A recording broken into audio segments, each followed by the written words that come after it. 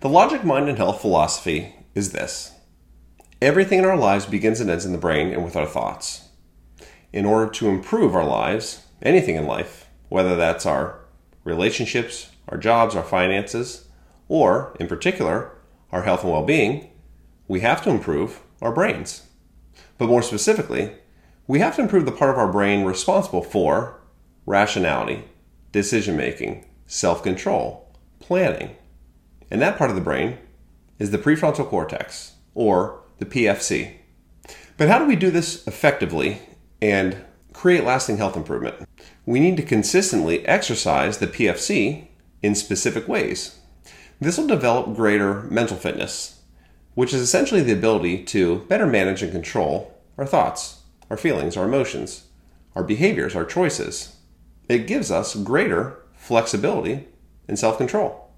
And the way we do this is through what I call the 4P pillars of logic, mind, and health, which are physiology, psychology, philosophy, and practice. The 4P pillars are how we develop greater mental fitness, which ultimately leads to greater health and well-being. The 4P pillars are the specific action items which strengthen the prefrontal cortex and leads to lasting health improvement as evidenced by scientific and psychological research and personal experience. Physiological practices include, but are not limited to, breathing, mindfulness, meditation, and other stress management practices. Those practices are geared towards stress reduction in particular, because if we're stressed to the gills, it's really hard to make any kind of change in life. So we need to focus on our stress first and foremost.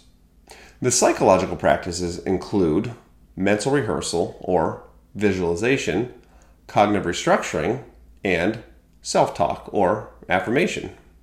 These practices are geared towards overcoming fearful thoughts, which often lead to stress or anxiety or depression. And these practices are also shown clinically to improve thinking.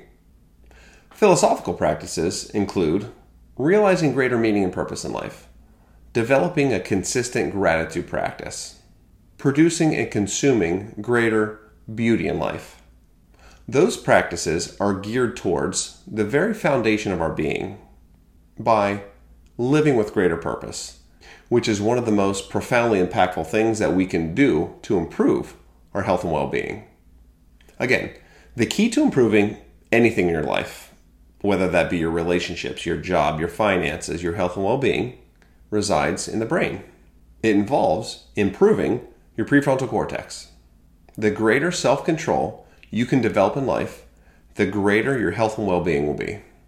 I mean, think about it. If you want to get physically fit, what do you have to do? You have to eat healthy. You need to exercise. You need to get good sleep. You need to develop physical fitness. You develop physical fitness with a consistent daily regimen of diet, exercise, and stress reduction.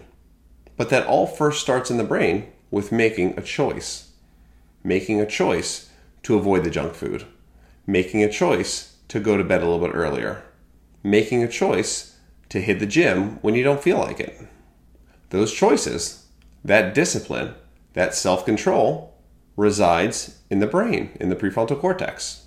So, in order to be physically fit, you need to be mentally fit. They go hand in hand. Both are essential for improving health and well-being, but again, it first starts in the brain.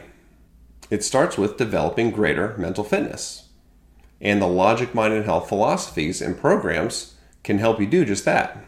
If you'd like help or more information, you can visit the website at logicmindandhealth.com for loads of free content, or you can book a free call with me to discuss some of our programs for individuals or for group seminars.